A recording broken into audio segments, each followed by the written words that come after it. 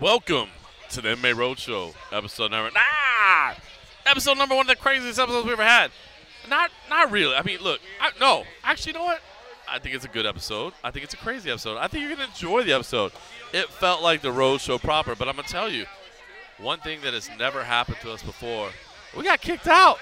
We had to make a slight edit. We never edit the show. We had to make a slight edit the show. So, in just a moment, I'm going to play the intro. And listen, it doesn't happen until the very end, so it won't interrupt your enjoyable experience, but you will sense a little edit. I don't know what Cold Coffee is going to do with it. We'll find out. But you'll know because we got kicked out. But you know what? You know what's great about memorable episodes of the MMA Roadshow? Because they're even better when they're brought to you by DraftKings. McGregor versus Poirier 3 is all set for UFC 264. Every punch, kick, and knockout means so much more with the DraftKings lineup on the line. DraftKings, the official daily fantasy partner of UFC, is giving you a shot at huge cash prizes. For this weekend's fight, DraftKings is offering all customers a shot at millions of dollars in total prizes.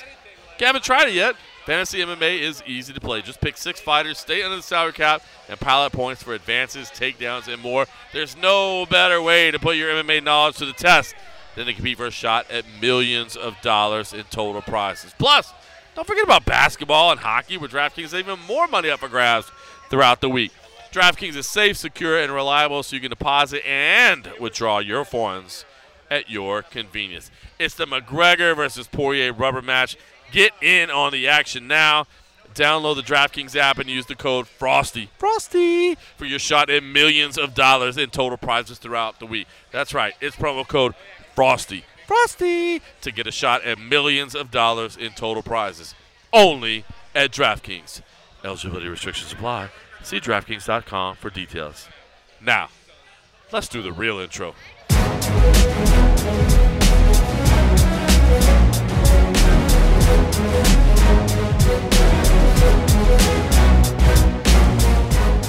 Welcome to the MMA Roadshow, episode number 328.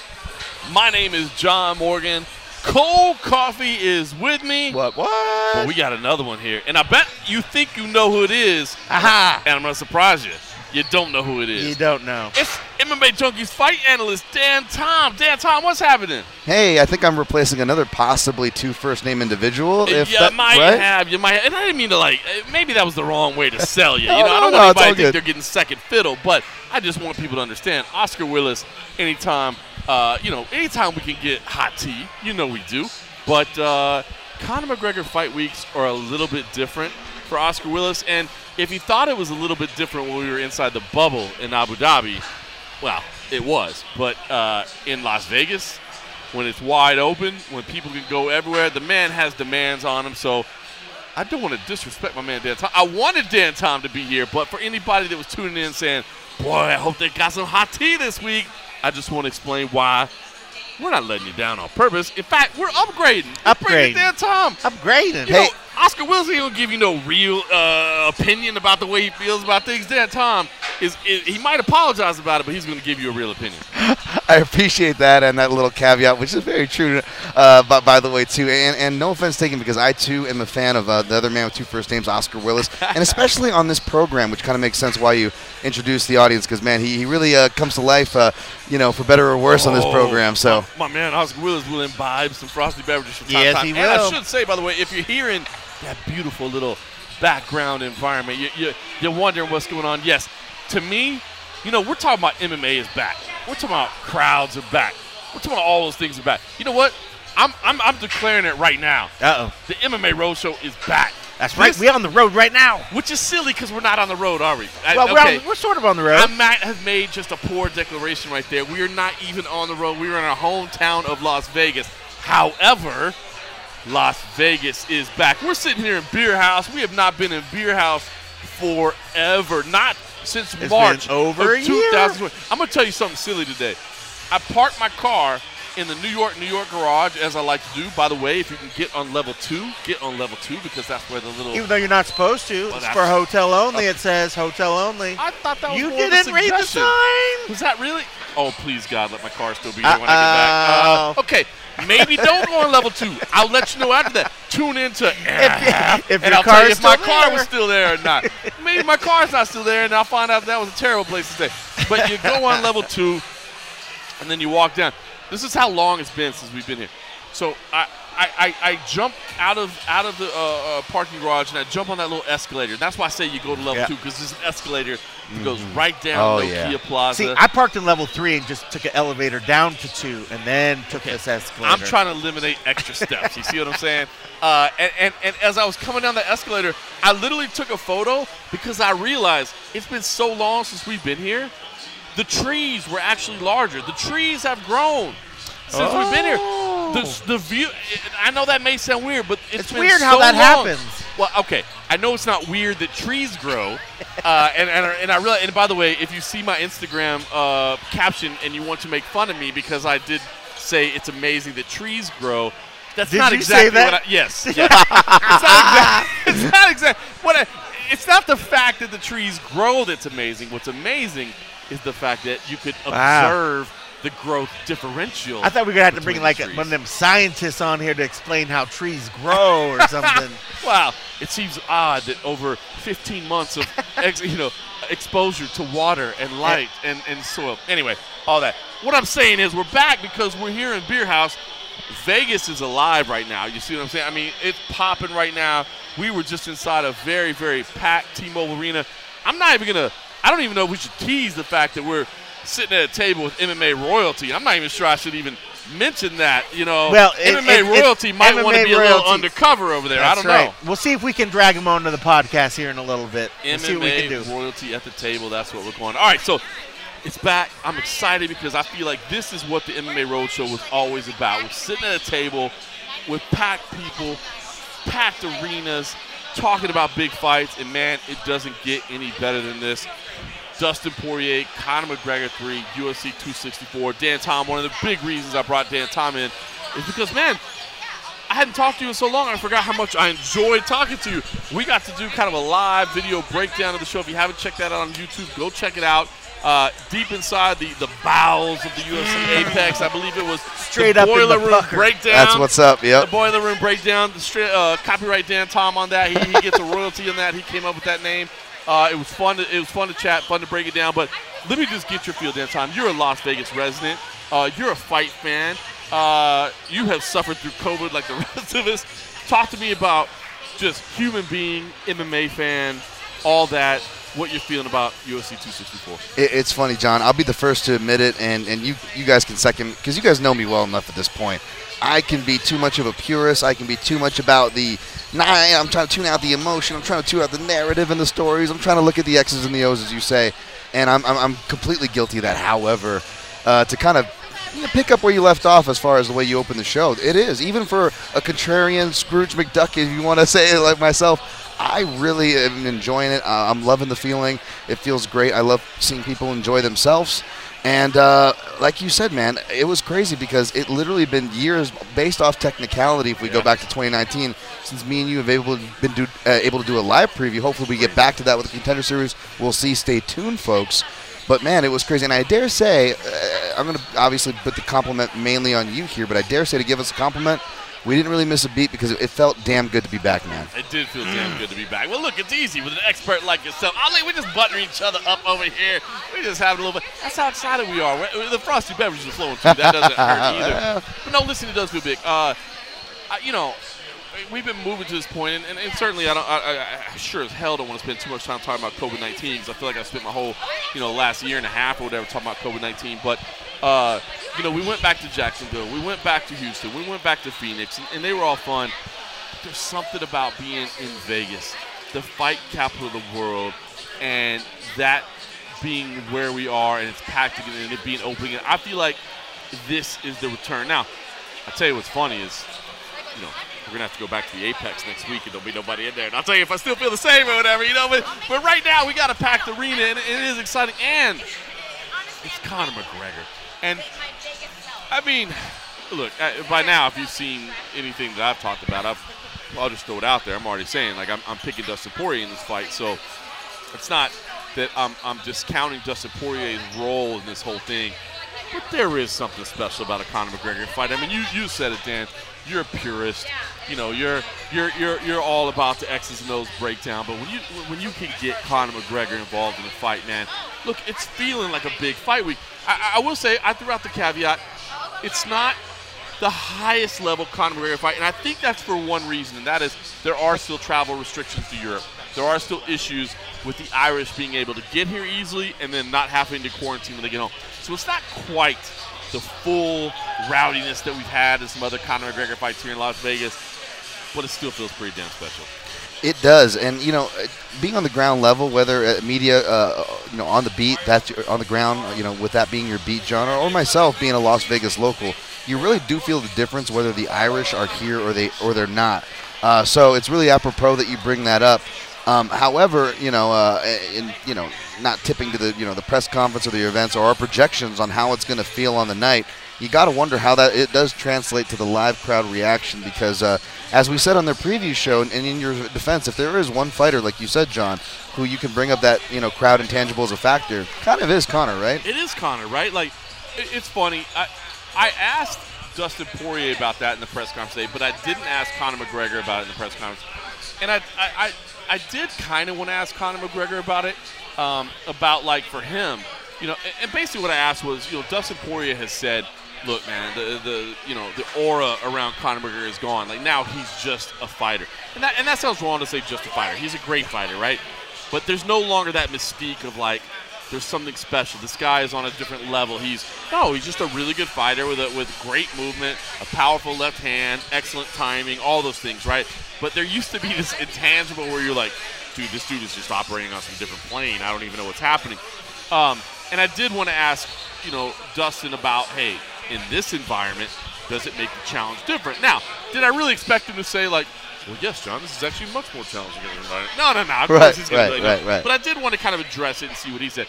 I started to ask Conor, like, hey, for you, does this change things? Like, you do operate under this environment differently, but I didn't do that. I left myself short of that because it does seem like, I mean, what's he going to say? Like, I don't know. But, I mean, we're talking about intangibles. We're arguing about intangibles. But I do feel like a crowd does make things intangibles. I do want to ask Cole Coffey, because I'm just leaving him sitting over there. And the longer I leave him sitting over there, the more frosty beverages he's consuming. And I just want to I didn't mind that you were just leaving me over here. I didn't mind at all. Cole Coffey, I was talking to MMA royalty as well. You know? Listen, I don't know if MMA royalty wants to have, I just saw some guns, by the way. I just saw some guns flex up on Luke Thomas a second ago. You missed it. You scared me a little bit. You said guns. I was like, well, no, I mean like physical guns that only MMA royalty can bring. But yeah, Luke Thomas in the house. Right. Oscar Willis did show up. And Oscar. Now, all right, listen. Okay, so I want to ask you. Let's do a little post-mortem on the press conference today, because I'm sure a lot of people are being kind of buzzing on this. Post-mortem on the shit show, you mean? Okay. Well, I believe we're already moving in that direction. Talk to me because, obviously a much-anticipated press conference, a much-anticipated moment on the stage. I will say this. Of course, you weren't in Fight Island. You weren't in Abu Dhabi. Well, a couple things about Fight Island. A, there were 2,000 people, not probably 8,000 or so that were there today. B, I was tasked with asking Conor McGregor about a sexual assault allegation, which was a whole lot of fun in a press conference, but it was the only time that I was going to get a chance to ask him about it.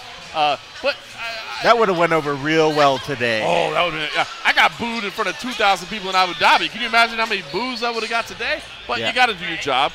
It was fun. Listen, everybody was excited about this. I guess let's just start with take number one. In case it wasn't aware already, the gloves are off. Gentlemanly Conor McGregor, sportsmanship guy. The humble Conor. Yeah, I mean, if we didn't already know from the if we didn't know from that, if we didn't know from what I'm going to assume is a Photoshop of Poirier's wife direct messaging Conor McGregor. Maybe it's supposedly. not. Maybe it's not. Supposedly, people say that if it was a true direct message request, that the message is included in that request as well. It won't just say somebody's trying to send you a message. You would actually see the message. Well, that's I'm kind not of sure a if lazy that's true or not. Photoshop then. Why would you throw in a little message on top of that? That's kind of ridiculous. I don't know. I mean, I don't know if that's true or not. I mean, I don't really slide up into people's DMs. Okay, who knows? All right, but give me your initial takes. You were there. I know you were manning a camera. I know you were listening to audio levels. I know you were basically like 400 yards away from the action on the back riser. But what did you take out of the day, which to me was, like I said, the first impression I took was if you thought there was going to be any stretch of cordialness between these two, it's done. And that came, I should say, by the way, from the moment he walked on the stage where that's it. He pulls the Poirier's hot sauce. Yeah. He tosses it into the crowd. He starts doing this thing. Even that his whole posturing, the way that he didn't want to sit down, he wanted to kind of own the stage. He wanted to kind of mark his territory. He wanted to remove the remnants of Donner's stage. You know, he took the hot sauce. He did everything. I mean, on every corner of that stage. Yeah, he certainly did. It was just weird. I mean, it's one thing to want to be in your opponent's head and to really feel confident, but it felt so overworked. It just felt like it didn't come across like I'm confident of myself. I'm just up here being a badass. It just felt like he had nervous tension or just some sort of, his head was going a million miles an hour, you know, and it felt like he needed to walk it off to get into the zone. I'm glad you or said get his head right or something. Two things. Let me say two things in one. First of all, thank you. There was a part of me that thought, okay, so he grabs the Poirier's hot sauce. He starts to take the lid off of it. I actually just got my first bottle of Dustin Poirier's hot sauce the other day. Yeah. If you haven't ordered it, you should. It's good. But there is a safety seal on it. So I knew that he was going to have to peel off the safety seal. And immediately I thought, well, this isn't going to go well. Like, he's not going to be able to pull that safety seal off right up there on the top. So I thought about that. But then I thought, what's he going to do with the sauce? Because like, where's he going to pour it out at, you know? If he's going to throw it on Dustin, like, that's just not cool, to be honest with you. That's honestly not cool. Because if Dustin throws it back on him and he gets on his suit, what's Conor going to do? He's just going to flip out and look like, bro, you started it. Even Dustin. I mean, I understand Dustin's wardrobe budget may be a little bit smaller, but he doesn't need to have hot sauce poured on him. Yeah. Okay, so that I thought was ridiculous. There was a moment where I thought the cool thing to do would be to throw it on the ground and pee on it. But then I thought that probably wouldn't be as cool as that would. I mean, if he really wanted to sell it. I'm thinking in the moment, right? Yeah. In the moment, I'm like, you know what, dude? Just throw it on the ground, pee on it. But then I thought, at this point, that could be going a little far. At this point, the man could get arrested because he now has his penis out on stage. So I will say this: if Conor McGregor is not necessarily making the best decisions, I just want to let him know it's not your fault, bro. I had some weird moments too where I thought that might be the play. Honestly, I thought if he wanted to pantomime that the sauce was bad, just act like you're tasting it, make a poo-poo face, toss it to the side, point done. His mind was rambling so many ways, like he was like, do I want to put it over here? Do I want to pour it here? Do I want to throw it here? Do I want to whatever? The whole time I'm wondering, what the fuck is he on? Is he okay? Is his mind, like, what is going on? Because I felt like he didn't even know what he wanted to do with it. He wanted to find something that would be jarring, that would push the crowd, that was so heavily in Conor's favor, that would push them over the edge. I felt like everything from the whole presser was all about playing to this crowd to try to amp them up so that they in turn would amp him back up. I mean, we could go in and we could pick all these different things. I just felt like when I looked at the overall thing, Conor's old tunes didn't ring and didn't hit the Billboard charts like they used to. They weren't as strong. They wouldn't make the top 10 of the Billboard. They were just there was maybe one or two in there that was solid. The rest felt like they were a struggle, and they just didn't. They were either cheap shots that just didn't sound funny, and it just made me more question what his head was at, as opposed to just typical fight week whatever. So I feel like he's a little bit off. I just felt like he was off. I looked at Dustin. I thought Dustin maintained his composure. I think there were a couple points there where Dustin had the best digs. He could have. Dustin had the best digs. He had some good ones, and he had every point in there where he could have actually got upset at what Conor said, but he held his cool. You know, he realized that, you know, whatever. I just think, if anything, Conor is trying to get in Dustin's head, but it just seems that Dustin is in his head to the point of where Conor's obsessing over it. Yep. And it was probably good that he didn't bring his family on this trip, because looking at him up there right now, I wouldn't even want to be in his fucking camp, because he looked like he's in a volatile state, which maybe that's good for a fight week. And that's why we let Cold Coffee imbibe a few frosty beverages over there. Dan, Tom. All right, weigh in your thoughts. But first of all, even though this, as a fight analyst, this is not exactly what we brought you here for. We're going to get to what you brought you here for in a second. But give your thoughts, but I do want to ask you, what was the proper move with the Poirier's hot sauce? What should Conor McGregor have done? This is the extreme hardcore This analysis. is why people tune in. What was the wrong? I have already come up with the wrong move, which was the pee on the bottle. Mine was boring. Mine was boring. Yours was okay. What was the proper move? Because you know you're trying to face the bottle. What's the play? I'll give you the right move, and it's realistic First, because have you had it? Have you had it? No, I have not, but I've heard nothing but good reviews. Okay. Okay. You heard what reviews? Nothing but good reviews. Okay. Nothing I but thought you good said reviews. mediocre. I was like, whoa. Before I give you the one thing that should have been done, and it is the one thing that's realistic because probably only Conor could have done this, I will say that if Conor would have micturated just right on the Poirier's hot sauce, Poirier would have just had to go in full Lebowski and be like, the Irishman, pissed all over my hot sauce, man. It would have been wide open. And secondly, in Conor's defense, I will say that, in his legendary scuffles, thankfully, and I'm not picking on Jake Shields here, but didn't Jake Shields have to choose between a laptop and a cup of coffee in the rematch? Yeah. And in the first one, he missed the mark on the flank on the scuffle. He walks past where it looks like he's gonna flank Conor's gut, but he just keeps walking. Anyway, so Conor, it's his turn maybe to be at the worst of these scuffles. I will say though, now the answer to your question is that what he should have done is the same thing that Max tried to do with him with the Jameson, is he should have bought into, even if it was just a temporary one-time sponsorship deal for this fight, folks, should have bought any other hot sauce in the book. It wouldn't matter to what he chose, and then unveiled it there and one-upped him, with a bigger corporation and a bigger name backing him.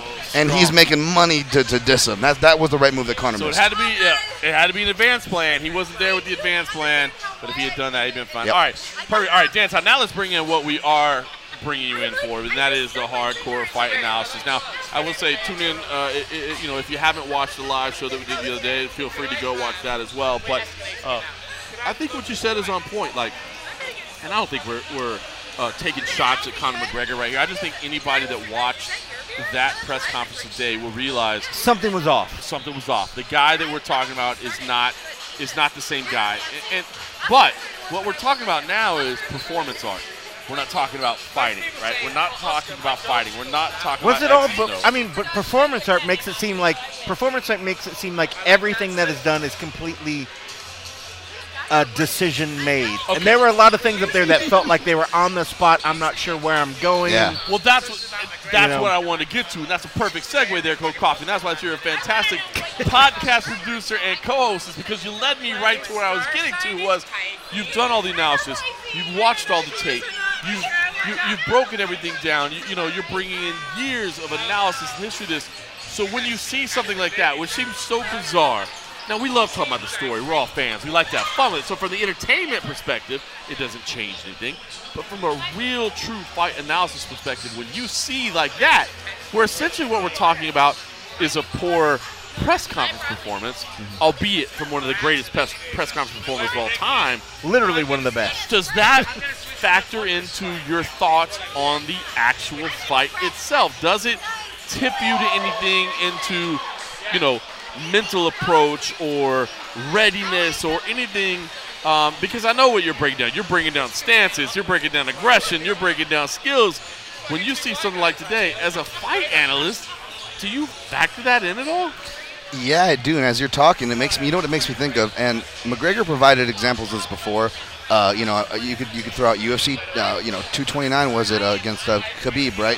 Kind of comes out of character. Ronda Rousey versus Holly Holm, the out of character, kind of aggression. Yeah, and I don't know if it was 2021, but if it was 2020, guys, feel free to jump in here. It was probably late 2020, but there was another main event, most likely 99% champion, that acted out of character before suffering a pretty big upset, at least an odds-on upset.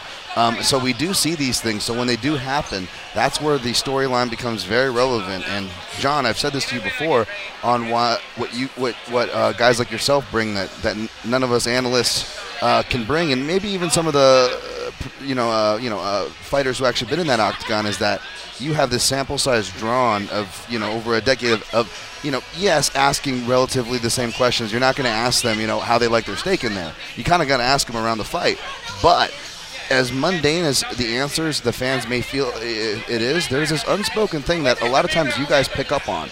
I remember you saying, for example, Eddie Alvarez on one of these big, exciting Las Vegas International Fight Week, you were amongst the loudest voices saying this guy is confident, people. And I already picked him based on my analysis, but I remember hearing that and feeling a lot better about it. And sure enough, Eddie Alvarez gets the lightweight title, right? Speaking of lightweight, so it means something. There's something you feel. That's interesting. I'm glad you say that, because sometimes I worry that I'm making too much of that. Like, I really, in my years of watching mixed martial arts, but part of what I do is also write stories and tell stories and talk about things. And so, like, sometimes I worry that I'm leaning too far over that side, but I do feel there are moments where you're like, oh my God, like that dude really has it, that dude really doesn't. And I thought today was an interesting one where I just felt like we know Conor's turning bad guy again, and that's okay, right? Like, to be honest with you, I liked Nice Guy Conor. I like the fact that we were, selling this kind of... Everyone likes Nice Guy Conor. Yeah, this responsibility, and good sportsmanship and all that. But I also understand... kind of turning to the dark side a little bit. I loved. I'm sure you guys got a chance to catch it, but if anybody didn't, that BT Sport promo that Becky Lynch voiced, where it talked about being on the edge of madness, where it's insanity and driven is like that to me like means something, like okay, never mind. I thought you were a big Becky Lynch fan. I love me some Becky Lynch. Well, look, I didn't know if Dan Tom had watched it. I just assumed you would watch it. I thought, I assumed you get Google alerts anytime Becky Lynch's name comes up. I should. Thank you for making me want to do great. That. But it did talk about, and I thought it was a great promo, and BT Sport does great promos, but it was basically talking about the fact that, anytime that you achieve greatness, you're kind of almost bordering on the line of insanity, because to be that driven and to put everything else aside, and that's what Conor McGregor did. So I kind of understood him going back to the dark side or whatever, but I don't know, man, it just fell a little short, and the initial part of that press conference today made me think, okay, hold on, maybe he's going to get in Dustin's head. And I do think Dustin was frustrated, but by the end of it, he was cool. At the beginning, there were points where I could see it. At the very beginning, it was getting to Dustin a little bit. You could see it. He grabbed the mic a couple times and they set it down. You could almost see his face flushed a little bit. Then after that, it seemed like he got his head right. He understood, okay, this is how this is going to go. Yep. And then I thought after that point, that's when he started delivering some of, I think, the best lines of the whole press conference. The thing for me, and the thing that I saw, I loved the good Conor. I loved the humble Conor that we saw in the last fight. I was like, man, if we saw more of this his whole career, I mean, just imagine how many more fans he would have. I mean, I have to believe that every fan out there doesn't want him to be the bad guy. Some people want him to be the good guy as well. But my fear is that, just like if you're driving a car one way and say you make a mistake, the fear is that you overcorrect. I feel like Conor thought he was driving his car and he went one direction, he played it too nice, and he's trying to overcorrect.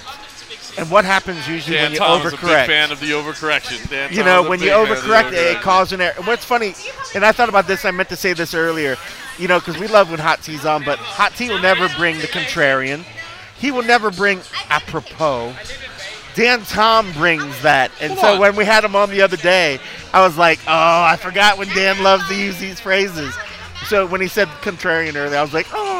Dan Tom, where are the best places to support Dan Tom right now? So anybody listening right now that loves some Dan Tom, where are the best places to support Dan Tom right now? First of all, can those Google alerts as a longtime Roadshow listener, can those audio tone can be changed to the But secondly, I'll just say at Dan Tom MMA on Twitter is where anything I got going or coming down the pike per se will be. I'll leave it at that. But per se is another one. It's just nice to be on a podcast again with people that know me better than I know myself, folks. Well, brother, when you editing a video and writing for the folks listening, though, that these guys have had to put up with over the years, they probably should know me, but bless them.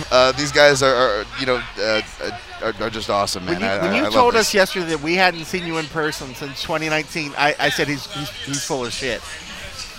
it's been so It's long. been that long. So I mean, and what better for the as we look around here and see the reopening of Vegas, we're revisiting old friends. You know, we're bringing you back into the fold, and what better fight to do it? I mean, this is a fight. I think a lot of people look at a fight like this and they want to choose from their heart.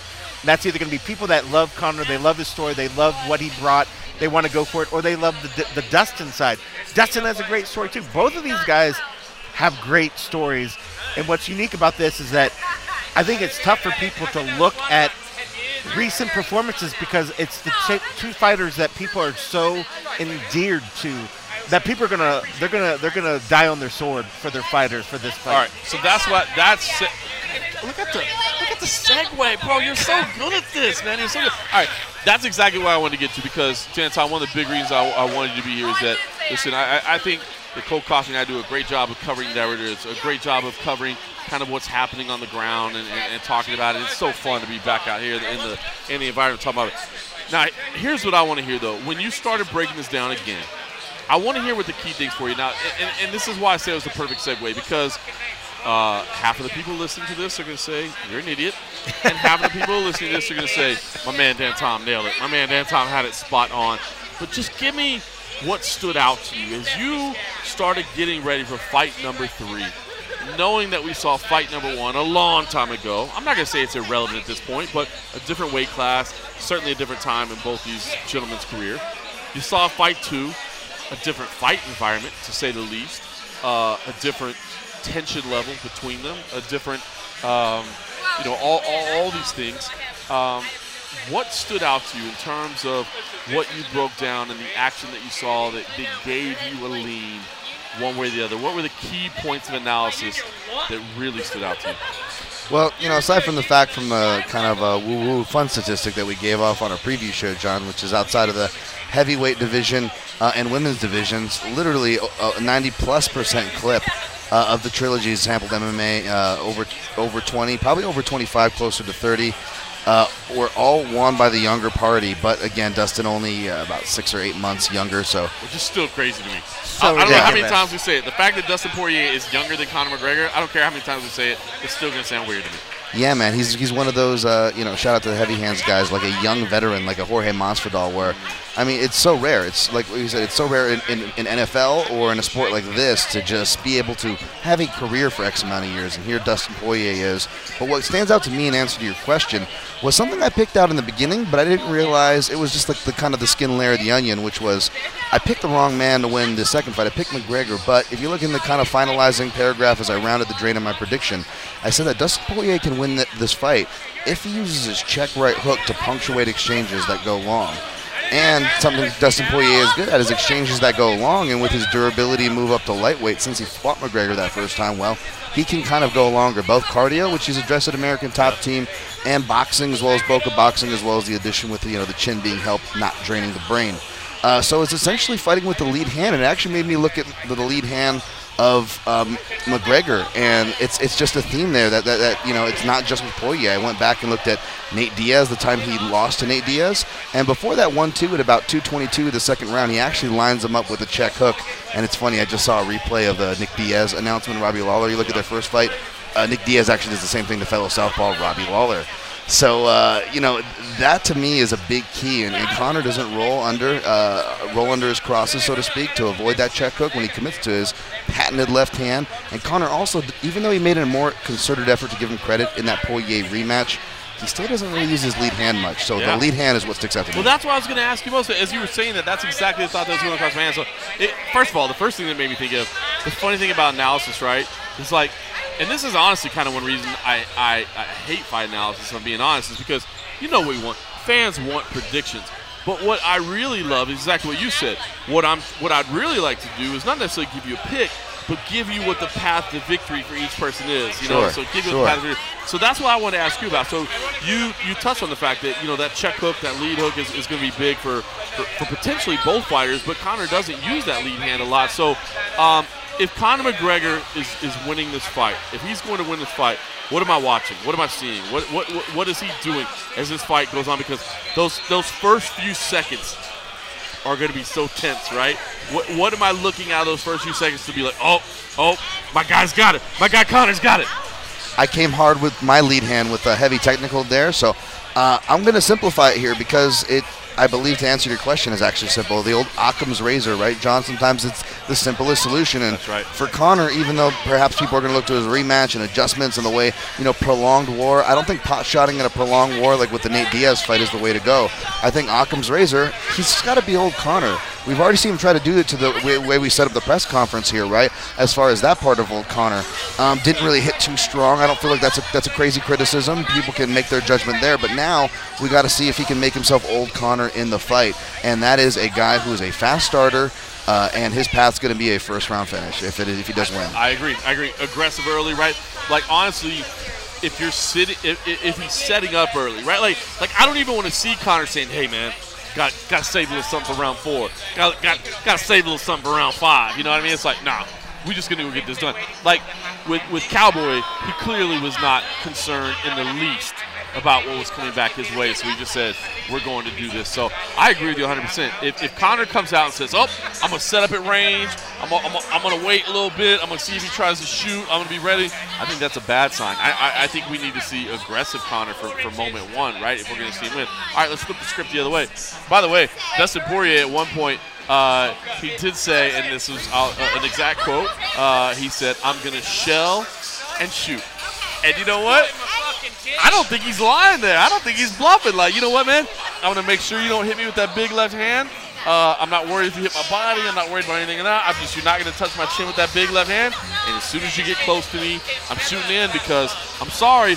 I mean, listen, there's a reason Conor sent out that social media message, right? First one to shoot in is a Dusty, look. And this is the thing about Conor, man. Like, on the one hand, you're like, yeah, man, hey, we love those stand-up battles, da-da-da-da.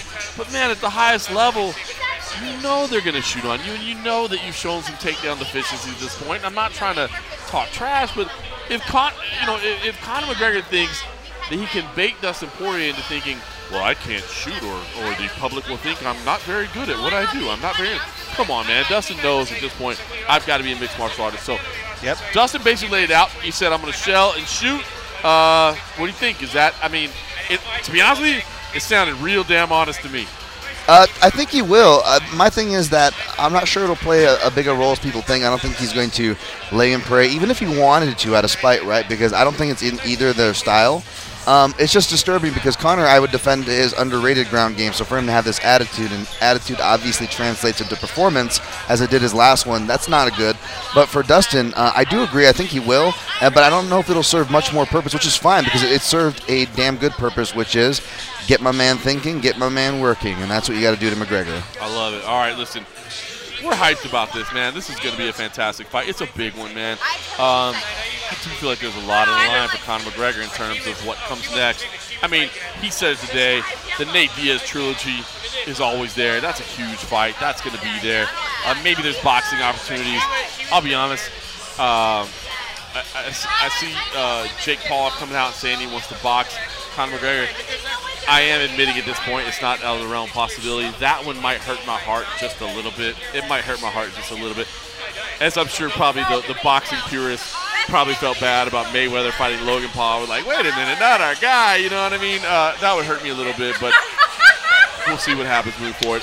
While we got Hugh Danton talking about what else thrills you on this. I mean, listen, we got Gilbert Burns versus Stephen Thompson. That's a big welterweight fight. Clash of styles, no question about it. Jiu-jitsu versus kickboxing. Don't think Gilbert Burns could earn a title shot. Don't think Wonder Boy can earn a title shot, at least not next, but he would at least keep his name up there. You got Greg Hardy versus Tai Tuivasa, which just looks to me like somebody is going to sleep. I just don't see. I mean, Greg said maybe, he said, I think this guy will just stand and trade. We'll see. Maybe one of them will surprise. I think somebody's probably going to sleep there. Irene Aldana versus Yana Kunitskaya is actually a very meaningful fight in the division. I don't know how much, people are necessarily super excited about it, but it will impact the rankings there.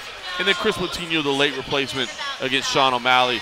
Anything on the main card that stands out to you in terms of either just personal excitement, of incredible betting opportunities, or just you being a fan and a fight you want to watch? I mean, anything that stands out to you on the main card? I will say Greg Hardy versus Tai Tuivasa is a fight that I've actually gotten more excited as we get closer. It's like the are we there yet? And as we get closer, it looks great. And, John, you know I'm a Kempo karate guy, but maybe it's because I found that I'm 3.5% Portuguese. No, I'm just kidding. I also have appreciation for the Brazilian scrappers like Gilbert Burns, man, who can turn the fight on its head, whether it's on the feet or standing. So my co-main event, of course, all eyes are on that. But I do got to give the heavyweight some shouts. The heavyweight's going to be fun. It's going to be fun. Dan Tom, man, I appreciate you jumping in here, making the trip down to Beer House where, like I said, it's feeling like Vegas again, man. Thank you so much for doing that. I'll let you duck out of here a little bit. Just enjoy a frosted beverage. I put you to work. So you're not used to being put to work, man, but I had to put you to work. Cold Coffee's over there just drinking as many frosted beverages as he wants. That's what I do. I'm doing a little side work to this. I'm trying to update a graphic off to the side, and I was doing that and admiring the MMA royalty. I'm just wondering if tonight, if right now is the best time to bring MMA royalty on. I mean, I think it is probably. I mean, no disrespect to Dan Tom, but he's broken. Oh, please allow me to surrender my mic.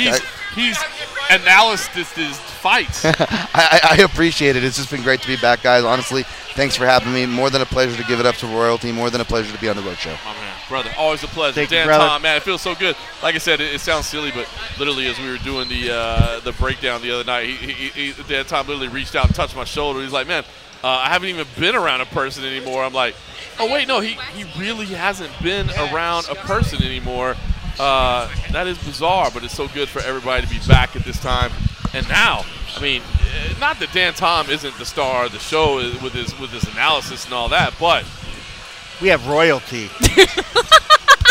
MMA royalty is in the house. Right. If you haven't identified it by the laugh already, Julie Kedzie. Julie fucking Kedzie. Oh, yeah, even better. I'm so sorry. This is why she is MMA royalty. This ain't Disney. This ain't Disney. Oh, listen. You keep your little Ariel fucking mermaids at home. Julie fucking Kedzie's in the house.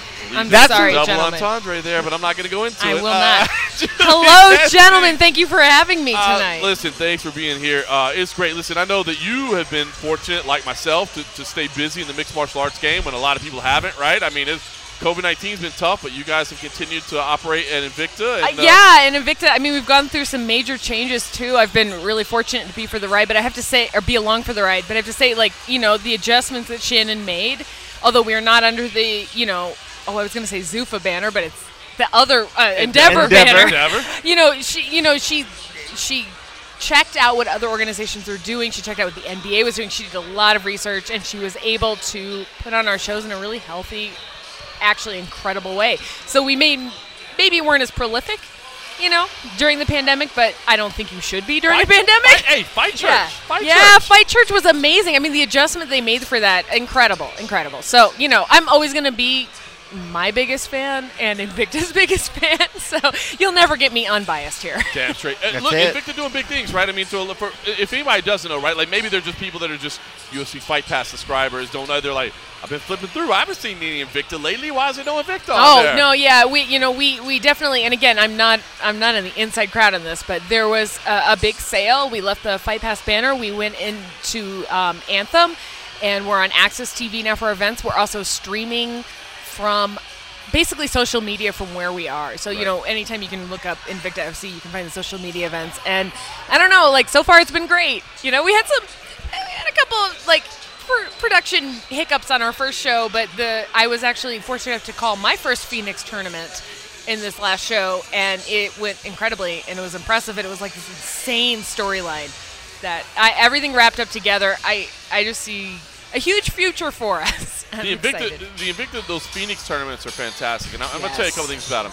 that I love. And first of all, the fact that they happen so fast, right? You're talking 1-round fights. You got to get to that. It's one-night tournaments, which obviously require modified rules with the unified rules. But they move fast and they make things happen quickly, and I love it. But here's the other thing I love about that. I don't think people realize it. I think they should. Normally, when you do a tournament, you have one winner, which is phenomenal. Guess what else you have? You have 7 losers. There's no losers in Invicta. That's right. But I think that's fun. If people can come together and say, hey, we're going to do this little exhibition. Right. So we're going to have this little fun little tournament. But that doesn't mean 7 of us are taking L's. You know what I mean? Because that's an exhibition. Yeah. We did 1 round. We're not doing that. Honestly, I don't think people realize that. That's a little touch of brilliance there. It's incredible because it's a way to actually get to scout future opponents, maybe within a 5-minute time frame, but you can see what they're doing later on if they happen to beat you or if you beat them. It's a really interesting methodology, and I think it's brilliant. You know, we have this running gag, TJ DeSantis and I, with how old I am, and like, I'm pioneer lady, blah, blah, blah. And, but, you know, I was in that hook and shoot tournament in 2005 in the 135 division, and I won that. And I have to say, I was probably incredibly boring. Because, I mean, 5-minute rounds, I hate people taking credit for 5-minute rounds being some revolutionary thing that came along. That was happening before Strikeforce. Right.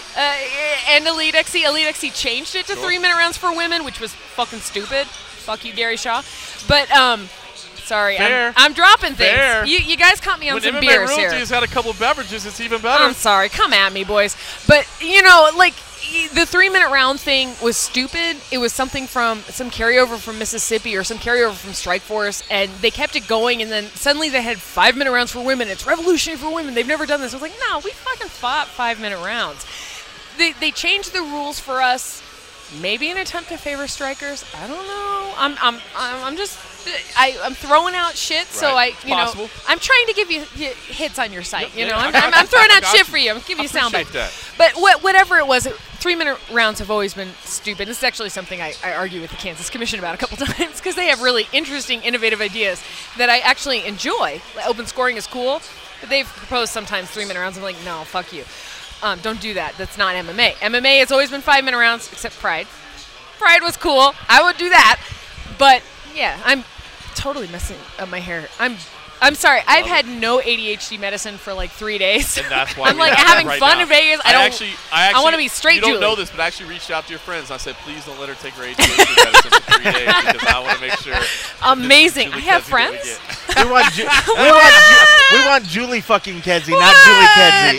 What are you talking about? Kedzie Like, in here. I'm actually here in Vegas with, the fight writing class that Nancy Kidder and Tanisha Singleton do, and they brought me on board with it, and it's going to be something huge, but it's a very different thing from most MMA coverage. Yeah. We're talking about, like, the weird social issues and how to write about them, or writers who write about them well. And so being here and then actually being an MMA crowd and like it's ridiculous to me because I'm like, oh fuck, I want to think about the social implications of this and that and what's going to happen here on this level and what transcends this and how do we fit this fucking obscure writer into this. Like, that's where my mind is now. And then I'm just like, oh yeah, it's fucking fighting. You just hit each other anyway. Isn't that? But you know what? You know what's funny is isn't that the greatest part about the sport? Because we just had Dan Tom, fight analyst, on there. We're talking about literally every X, every O, like how things break down. You're like, hold on, let's talk about the offensive options. Let's talk about the defensive options. Let's talk about who has this. And at the end of the day, you put two people in the cage, and all of a sudden, just weird stuff happens. Isn't that what makes it fun? Though? It's amazing, and that's the thing. Is like this is where I got in a lot of. Well, I didn't get in trouble. I wasn't going to bring up the Rogan podcast I did a million years ago. Bring it up! But nah, it's not even that cool. But one thing that because somebody called me a Wookiee cunt on there, and that was fucking hilarious. That's the funniest insult I've ever heard in my life. That's a pretty fucking funny name. Good insult. But anyway, I wrote a very good essay about it that I haven't published because I wanted Joe's permission first time I talked to him. But anyway, regardless. On that show, one of the things that I said that was a big important point to me is you have to prepare for chaos in MMA. You can do this, that, you can game plan this, that, you can think about the X's, O's, temperature, running uphill and everything. But if you don't understand chaos and you don't understand everything can work fucking against you anyway, or your mind can just totally blank, then it's not MMA. Because that's what it is. So we can be as thorough and as hardcore analysts and this and that and prepare as much as we can, but then, somebody might just shit themselves in front of Vladimir Putin. I mean, you don't know. You don't know. Julie fucking Kedzie. You're damn right. So, Julie, talk to me about like where you. So it's funny, like as you talk about like in the sport on a higher level, right? It is kind of funny, right? Because the higher level that you get to look at the sport, the more 30,000 feet you get to, you start seeing, oh, we got a flaw over there. We got a crack over there. We got a little problem over there. We got issues sometimes. Yeah, of course. But we all still love it. So I'm just curious for you because I see you on social media. Oh yeah, I retweeted something with you and Dana the other day. But I love because I'm a bitch.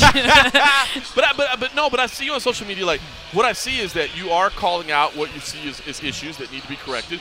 At the same time, I also see you on broadcast. I also see you talking about like you're also still passionate about the word. So talk to me about like how that stands, right? Because and this is one thing I'll be honest with you, I struggle with. No, of course. Is that like I believe this is the greatest sport on earth. Yes. And I believe that the human beings, both men and women that are doing this, are the greatest athletes on earth. And I believe that they deserve all.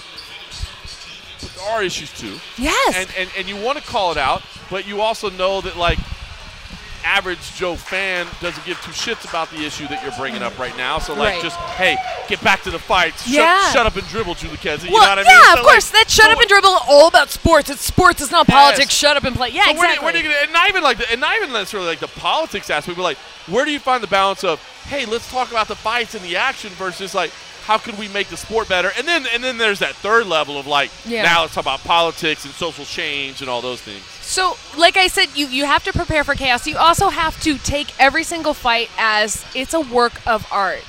If you look, and of course it's not just a work of art. It's a living work of art, right? It moves. It's not just in one place. It's not fixed. It's always moving. It's fucked up, MMA. It's fucked up. People are in a cage punching each other for fun. They're also brilliant. They also do incredible things. We see these human beings at their absolute best in that. We also see human beings at their worst. I can critique also because I'm out of this. I don't care what Dana White says about me. He doesn't pay my paychecks. I love Invicta. I'm devoted to Invicta. If they fired me tomorrow, I'd still be devoted to them. But please don't fire me, Invicta. You know, because I love them. Please don't. I'm just saying. Yeah, I love that show. I believe in them because I believe in what they're doing in terms of a niche thing, letting women expand in that. There are flaws, and there need to be people fucking pointing out flaws so that we get better collectively. Yep. If people don't point that out, they're fucked. But I don't point that out because I hate it. I point it out because I love it, because I know we can be better. Boy, that's a great point. You know, like, and we have to push to be better. That's why I'm so fucking crazy political, too, because I believe in America. I also know that America's fucked up. We have a fucked up history, and I will go off on that because I do on Twitter. There is some serious issues. What are you talking about? Greatest country in the world. I don't want to hear anything else, Julie Kedzie. You know what? God damn it, not just so close to the front. I believe in human. I met a really nice British person today. Yeah. Well, he told me he was British, so now I'm really confused. I'm just joking. He is British. That's the thing is, a joke. at the end of the day, it's like, and it's cliche for me to say, I believe in the human race, not one race. I believe in combat. I believe in violence. Combat lives matter. Now, I don't want to be shitty because I believe in the BLM movement hardcore. Yeah, you're right. Hardcore. Right. But I think, but I do understand. It's an easy way to fight. It's an easy access point. It makes sense. But I just think that you can't make fighting better by pretending everything's okay. You make it better by hitting at it. Just like fighters don't make each other better in the ring by not training harder when they're fighting a wrestler. Yep. You have to believe you can beat a wrestler when you're a boxer. Yep. You have to believe you're going to beat Poirier when you're McGregor. Yep. Or vice versa. You have to fucking believe in yourself 100%, and I believe in the sport. I do. So let me ask you this. We'll move on to something a little less hugely social. I'll make it hugely social anyway. Well, I was going to ask about the future of Invicta. Talk to me about the challenges with Invicta, right? Because Invicta came in at such a unique time, right? Invicta did an amazing job at elevating the women's game. I mean, not that it hadn't been elevated before, but again, it's all women's promotion. Mm-hmm. Love it. It's done a fantastic job. But I feel like it's getting more and more challenging every day, right? Because the UFC is developing incredibly deep women's divisions right now. Bellator is obviously developing incredibly deep women's divisions right now. So talk to me about the future. I try to tell people this all the time. That thing that Dana said at one point in time where he talked about the fact that there wasn't depth in the women's divisions, it sounded terrible, but he wasn't necessarily 100% accurate because there weren't jobs for people. Like, you couldn't make a living training, so... Sure, but tell me about men at 125 right now. But that's what I'm saying. Yeah. That's what I try to say. Like, don't forget where the time cycle is. Yeah. Right now, the women's game is getting incredibly... Like, oh, man, even... my commentary role at CFSC the other day. That's cool, by the way. Good for you, man. That's so cool. I love CFSC. We actually did a grappling event, our first ever grappling event. Danielle Kelly, this young, incredible black belt, she is sick. She is so incredible. And so now we're starting to see, this generation that again that had the idea of like, hold on, I saw Ronda Rousey, like I saw this level, and again, the pioneers. Yeah, but that wasn't when it was in the mainstream. Right, people saw it and said, I can do that. I don't mind being a stepping stone. That's the thing is you look back on things and you're just like, oh, yeah, fuck. Okay, great. I'm glad there were people better than me, more developed me, like in social media and all of these other things. And that's actually kind of a bigger picture thing. There are struggles. There's always going to be struggles. Everything about combat, everything about life ebbs and flows, right? So we can talk about the struggles that Invicta's facing, and honestly, I'm not in the inner circle. I'm a commentator. I'm brought in for events. My ultimate question about you're still that Julie is fucking Kedzie. I am Julie fucking Kedzie. Cold coffee chiming in from the peanut gallery at just the right time. I guess that's my question is, do you feel it's more challenging, or do you feel like, hey, we're just scratching the surface? Because again, like you said, in the beginning, I mean, if you think about it, think about the roster that Invicta had before the Ultimate Fighter came and stole like a whole bunch of them. I mean, there was the best of the best. That was the premier women's promotion, no doubt about it. And it's still the premier all-women's promotion. But I'm saying, is it more challenging now, or do you get the feeling that, like, there's so many women's athletes right now that, like, it's not going to be an issue? I think it's both, and I know that's a really shitty cop-out answer, but I'll tell you this. As a fighter, ask it if both answers were possible. Like I said, there's an ebb and a flow. As a fighter, you get into a space where everybody is a better grappler than you have to improve your grappling. You get into a space where people are better, or maybe you just aren't firing off something. You need to change something in your game. Invicta has made a huge change. And again, I'm not in the inner circle anymore. I can't tell you matchmaking things or anything like. Well, I never told anybody that anyway. I didn't give interviews then. But well, they didn't get you off your medicine and give you alcohol. I know you guys are killing me here. We could be. I know, right? Vegas. This is awesome. I have no pressure right now. I can just say Julie things. It is the whole, like, you have this macro level and this micro level, like the whole strategy of Invicta. I can't tell you except that the entire strategy is to elevate women and make them better in the sport and to make the sport better for women. And we're doing that, and we're going to continue doing that. Right. On a micro level, it might be this division, it might be that division. You might see stars developing, you might see stars peaking. It's still going to be there. Fair. Yeah, and so it's a platform for women, and there are other platforms for women. There should be. You only get better when you have good competition, right? And I say that as an anti-capitalist. Let me ask you a question. Being an anti-capitalist, and we won't even go there, I'll steer in another direction. Okay. I told you I'd make it social. Let me ask you a question. And this one, because I know how strict you are about feminism and all this. I want to ask you a question. And tell me if this is right or wrong. I believe, and maybe it's wrong for me to believe, I believe that there is no sport in the world where the men and women are competing on as equal of a platform, as equal of a level, like actually doing the same game as MMA. I don't know if that's right or wrong, because I'm not going to pretend like I'm an expert in every other sport. There's a very good book I can recommend to you that came out, which I'm completely blanking on at the moment, but I actually helped introduce it. But it's about wages in combat sports. It's about promotion in combat sports, and I will send that to you. Okay, I'm not going to pretend on the wages aspect. I definitely don't know. But here's the thing. There is a really strong sense of equality in promotion. Right. But it's not equal. There's a sense of equality, which is great. Okay. It's not completely equal. That's not to say I'm complaining where we're at, but again, I'm going to push till it's perfect. It's never perfect, so I'm always going to keep pushing. But as far as the sport itself, this is what I want to know. Now, not equality. I agree. Okay. We're talking about equality. We in the wrong country to be talking about equality. Fuck yeah. Thank you for that one. World to be I know, yeah. No, I maybe I should have phrased that right. Not equality. What I mean is that the sport itself. Like when I look at a basketball game, and again, I don't now I'm gonna sound disrespecting like women's basketball. Yeah, I know. And like, WNBA is pretty fucking It is good, but what I'm saying is I feel like it's a little bit different sport, right? Like I feel like the strategies and the approach is a little bit different. Like in a men's game, I'm trying to feed the ball down the middle and dunk it. You know what I mean? In the women's game, I'm probably trying to get a little bit more ball movement. I'm trying to shoot from the outside, that sort of thing. Which is its own sense of incredible tactics and skill level. Exactly. Yeah. So I don't want to minimize the difference. What I mean in terms of equality of just the sport being the same, like, I mean, I'm watching, women with knockout power. I'm watching women with submission ability. Right. It's like, it's a visibility issue, I think. Now, I'm not going to say 135-pound women can beat men and 135-pound. They can. In certain, anybody can beat anybody given the right circumstances. I could beat Cain Velasquez too if I had a bat and he was tied up. Totally.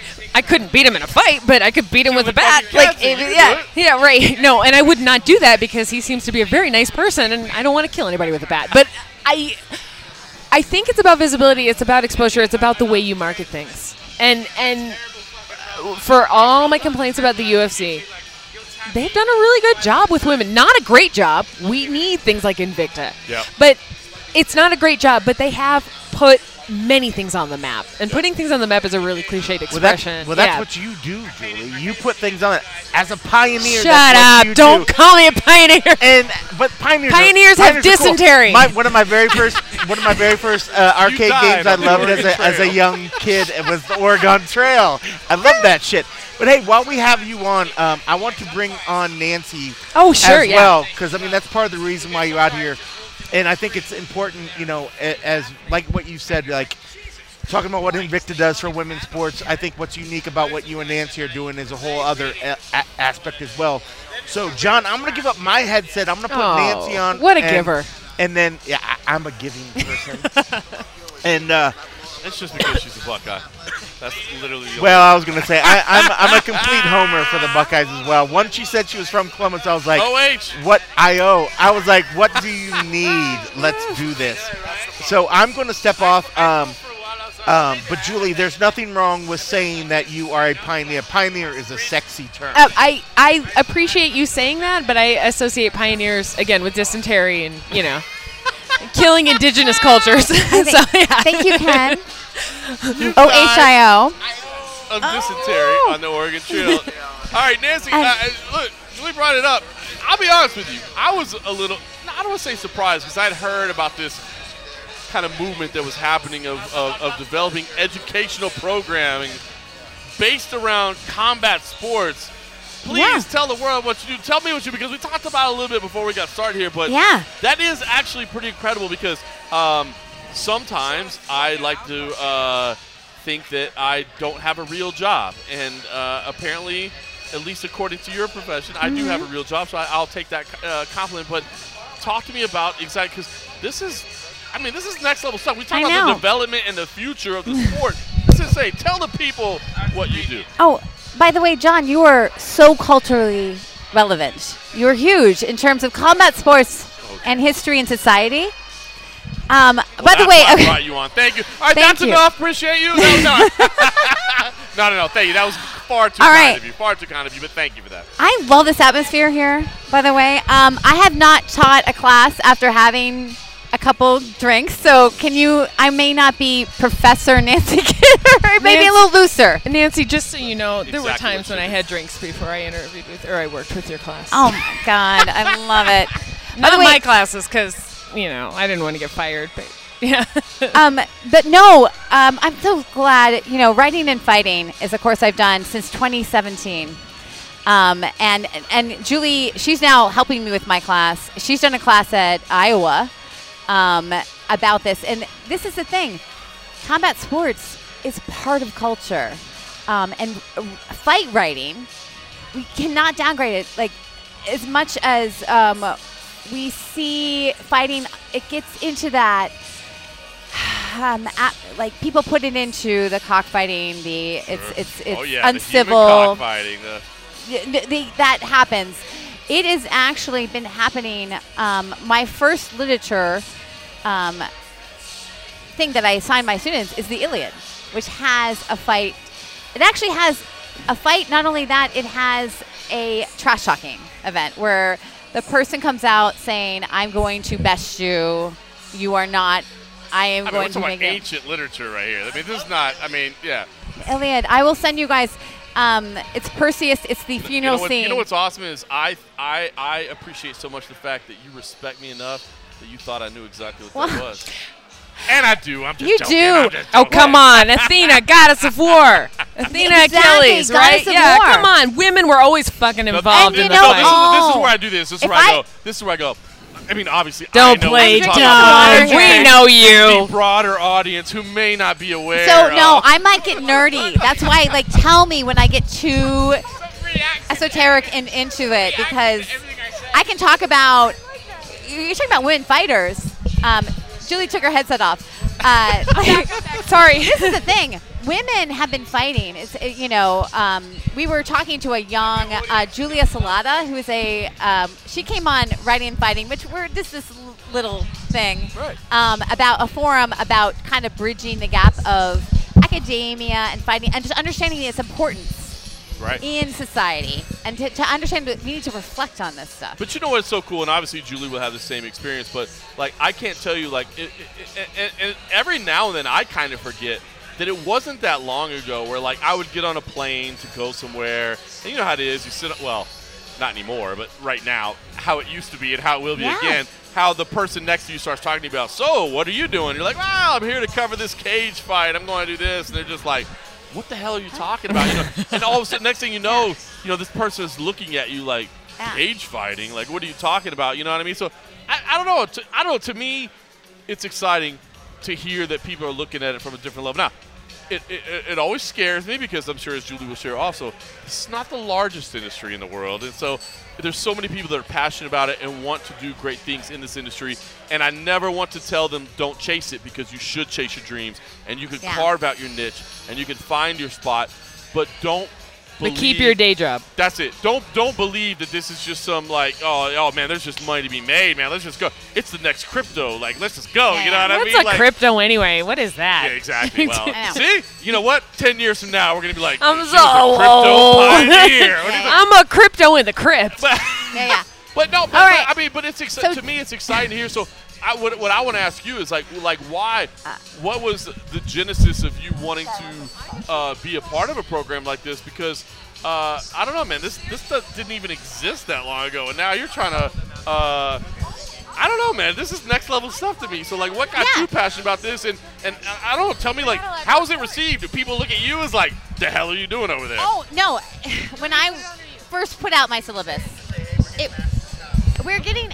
By the way, we're getting some eagle eyes. We're being told to stop recording right now I in know. here. I thought this man was a fan, but it turns out he doesn't want my autograph. He said we have to stop recording, so I'm ruining your show. No, you're not. I know. All right, can we, John? Can we continue this maybe outside? Or is that gonna be Look too at hard? you. Oh, you're sitting firm. What about this, like, should we- Oh, shit. Can we do this somewhere else? All right. I have to anyway, burp, so I'm getting off.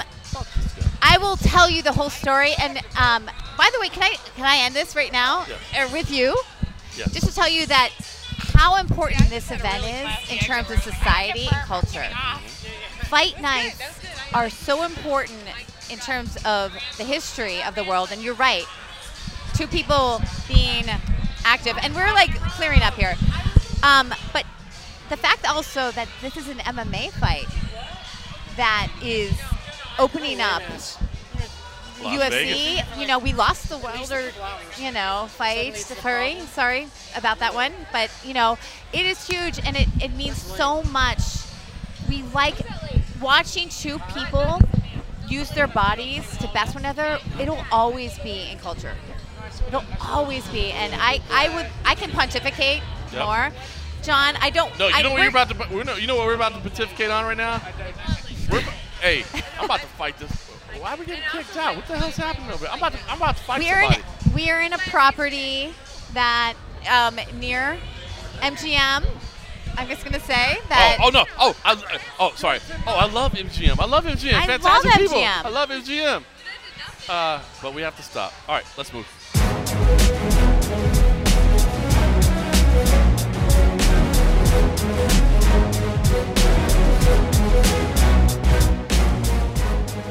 What the fuck just happened? I don't even know what the fuck just happened. We got kicked out, and I'm not. But you know what? I won't get upset. I love the fine people of Beer House. I love the fine people of the MGM Properties. They've been great to us over the years. I guess as the world reopens, I just have to remember that we have to get permission to hang out some places. That hasn't been the case for a long time, but hey, it is what it is. Hey, I'll give you a couple little nuggets that were kind of fun. Thank you to everybody that joined us. I apologize, and thank you for everybody doing it, and I'm glad you guys didn't get arrested. I'll tell you one little funny nugget from the press conference today. I almost got bumped to question number 2. I was told for a moment by UFC PR staff that Chad Ochocinco was going to be question number 1 and that I was going to be question number 2. And I actually started to try to give out a little bit of an invite for everybody to just wager to make money off their friends and say that, hey, vote for me, question number 2. I'm glad I didn't. Thankfully, cooler heads prevailed, and I got question number 1. But I thought that was pretty funny. They're like, do you mind stepping aside for Chad Ochocinco? And I'm like, no, that's fine. I'll step aside for Chad Ochocinco. It is what it is. I did tweet out earlier today that Cody Garbrandt is moving down to 125 pounds. I'm told that's definitely – I know we tease that a lot. I'm told that that's definitely happening. He will move down to 125 pounds. Probably not going to fight for the title. It looks like he'll probably fight one more time first. Kai Kara-France is a name that's being thrown out there. I haven't heard that's necessarily locked up, but I've heard it's a possibility. But hopefully it'll be a fight before the end of the year. And but not a title fight right off the bat. Crazy story. How about CM Punk? He's not 0-2. He's 0-1. Huh? How about that? Kind of a crazy situation. My man Nolan King was the one to find that out, that Mike Jackson was actually popped for marijuana, if it can be popped for anything. How ridiculous is that? It was vacated to a no contest. Look. Silly, weird. I talked to Punk a little bit behind the scenes. He doesn't care. I mean, obviously, weed suspension is ridiculous. Who cares? No big deal there. But it was an interesting story. So hopefully I'll get to talk to him next time we get a chance. I'll be with him in August.